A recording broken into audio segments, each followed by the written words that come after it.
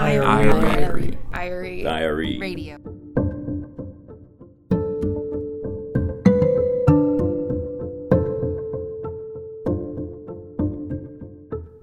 On the surface, Dr. Carmen Puliafito was a towering figure. Dean of the University of Southern California's Keck School of Medicine, a renowned physician and talented fundraiser who raked in over $1 billion in donations. USC had wanted a transformational leader, someone who could turn the medical school into an elite institution. And under Puliafito's guidance, it climbed the national medical school rankings.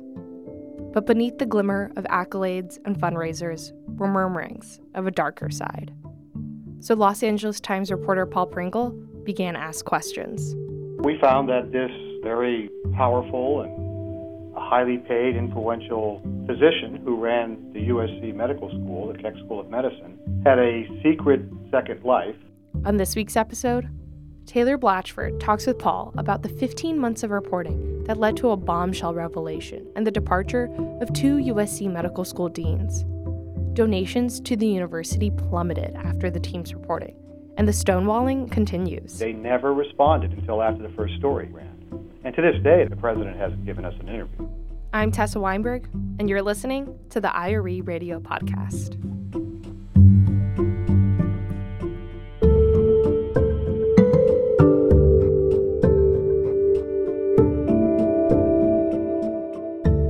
The story started when the LA Times got a tip in March 2016. He was anonymous and just told me that there was an overdose at a hotel in Pasadena of a young woman, and the medical school dean was there in the same hotel room, and it was his hotel room, and the woman was rushed to the hospital, and then the police were called, and nothing happened. There was no arrest. There didn't seem to be much of an investigation, according to this tipster. The caller told Paul he'd contacted city officials and USC administration, but as far as the source could tell, nothing happened. There was never an investigation. So he reached out to the Times. Paul interviewed the tipster several times and backgrounded him. After a few conversations, he could tell he'd found a trustworthy source. The tipster provided details, and Paul said he'd been in a position to know what had happened. But he was also careful not to speculate about information he didn't know.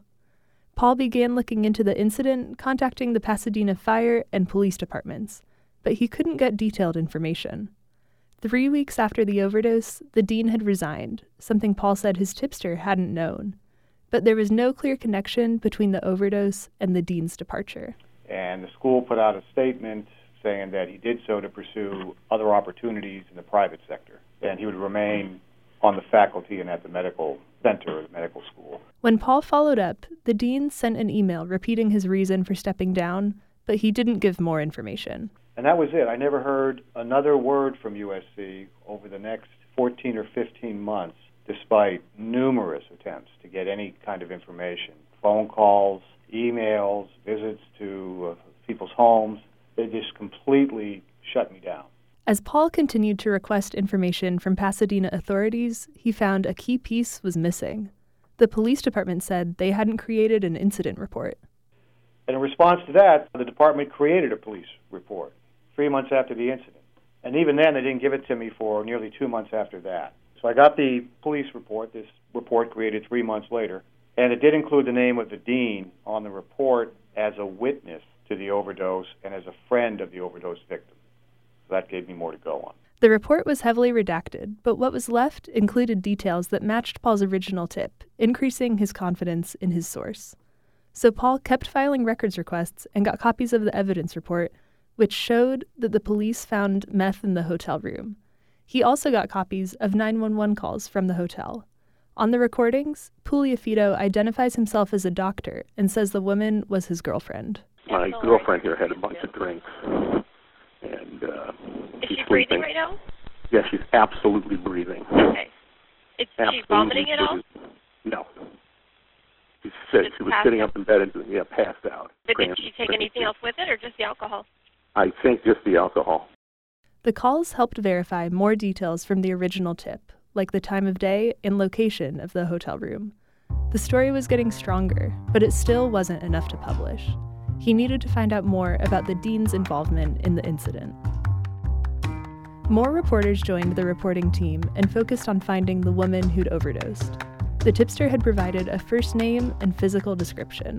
Well, I was able to find a woman with her first name attached to a property that was associated with the dean.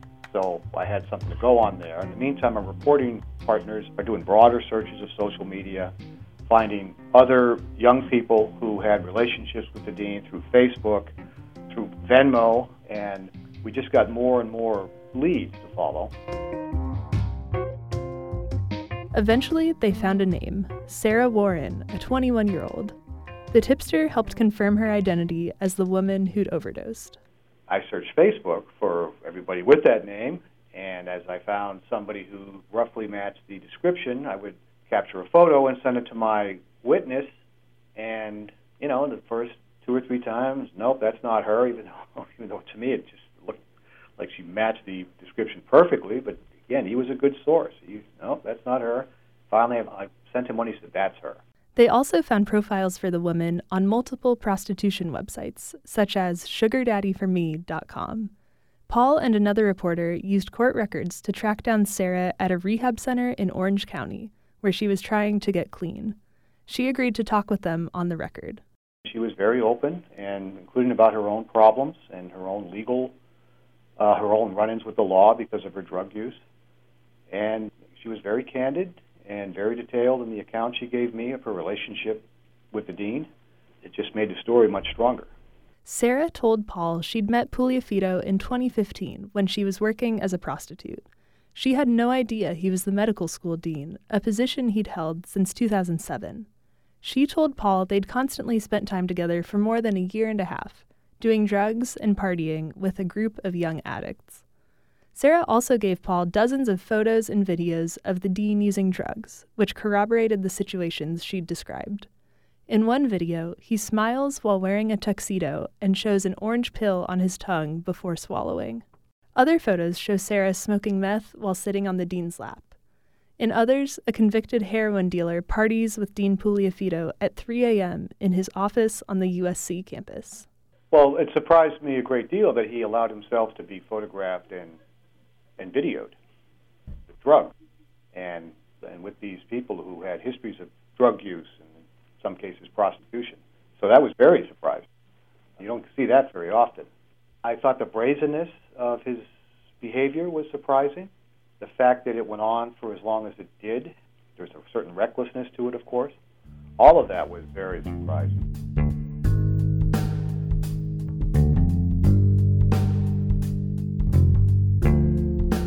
As he got more information about the dean's secret life, Paul kept reaching out to the USC administration.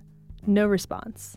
I went to the president's house to try to speak to him. I left him a sealed note, asking that he speak to me. In response to that, USC complained about going to his house. The dean wasn't talking either. I sent him emails and called him numerous times. I went to his house. I did manage to get him on the phone once, and he hung up on me. And that's been it. I have not been able to interview him. Faculty and staff, however, provided more information both on and off the record. Some didn't want to be named because they feared for their jobs, but they painted a picture of a leader with a hot temper who publicly humiliated colleagues. Multiple people told the Times they suspected the dean had a drinking problem. In a 2012 letter to the provost provided by a university source, a professor wrote that the dean was, quote, an embarrassment to our school and the university. We found out that there had been complaints about the dean from these folks for many years, about his behavior, his drinking, and, they were unhappy with how the university handled it. In a letter to the campus community, USC President C.L. Max Nikias said the university handled the complaints by taking disciplinary action against the dean and providing him professional development coaching.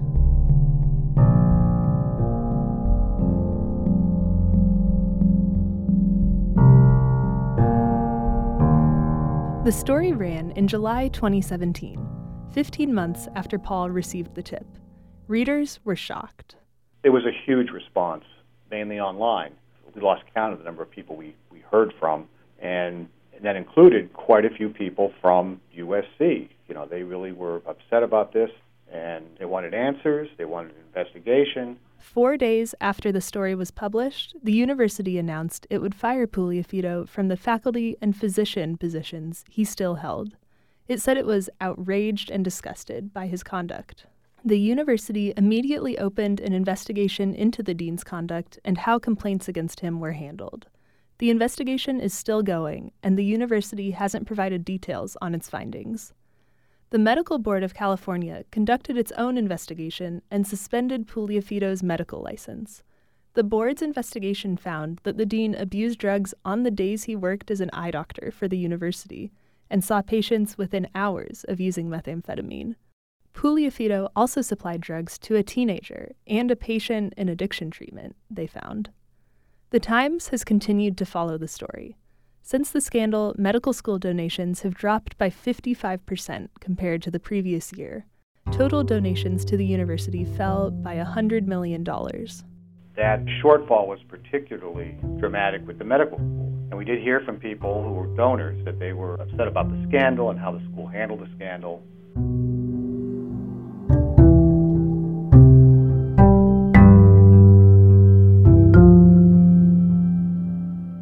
While reporting on Puliafito, faculty members tipped Paul off to another story about his replacement, Dr. Rohit Varma.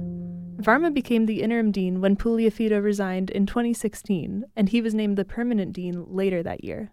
The person who became dean after Puliafito stepped down was accused of sexual harassment some years earlier, and we found out about that and wrote about it, and in response to that, there were complaints about, from other faculty members. Again, very few wanted to speak on the record, and he stepped down from the deanship. Faculty told The Times that Varma was accused of sexually harassing a young female medical school fellow while he was supervising her work in 2002. The woman said he made unwanted sexual advances during a trip to a conference and then retaliated against her for reporting him. The Times confirmed the accusations by reviewing personnel records and interviewing people familiar with the investigation. They found that USC disciplined Varma after the incident, but soon promoted him to be a full professor, then a department chair, then a dean. They removed him from the deanship as the Times was preparing to publish a story in October 2017. Varma is still listed on the medical school's website as a professor and physician.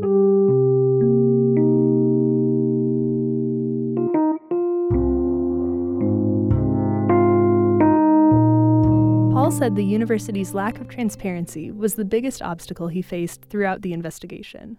This was really an unusual experience for me. In my other dealings with USC, they've never been completely transparent. It's always been kind of a challenge to get them to open up. But in this case, the severity of the stonewalling kind of took me by surprise a little bit, and I guess that's a lesson I learned, that you can't expect even universities to be as open as they should be. So you got to keep digging. You got to find other ways to get the information. Especially when covering a private university where access to public records can be limited, Paul said it's important for reporters to earn the trust of their sources through old-fashioned door-knocking. That's a skill that will never be overtaken by technology or anything like that. Building trust with people who have the information and going back to them again and again, and that's how you eventually defeat this kind of stonewalling. We did quite a bit of that in this story. It was great to get the videos and the records we did get, but we wouldn't have gotten those unless we established a level of trust with people who didn't have a lot to gain by talking to us and in many cases had quite a bit to lose. In this case, it all came back to the original tip. This was somebody who saw something that he thought was wrong, and he tried to do something to fix it. He was frustrated. Eventually, he reached out to us and continued to help us. Again, that was at some risk to him. He wasn't authorized to do that, and it worked out.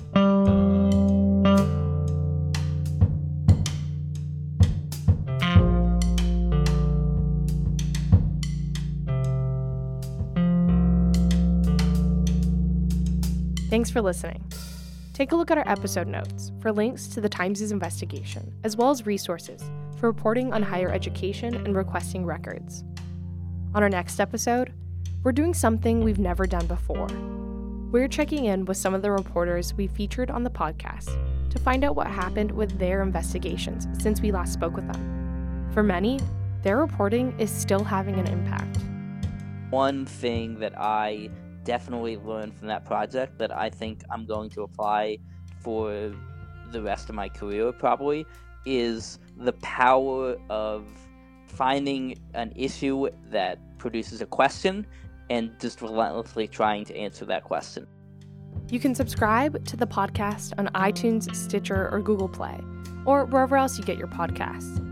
And you can spend hours listening to the stories behind some of the best investigative reporting in the country at ire.org/podcast. The IRE Radio Podcast is recorded in the studios of KBIA. Taylor Blatchford reported this episode. Blake Nelson draws our art for each episode. Sarah Hutchins is our editor. From Columbia, Missouri, I'm Tessa Weinberg.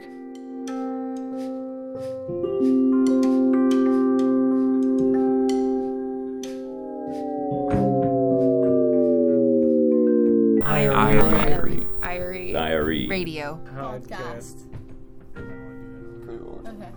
Podcast.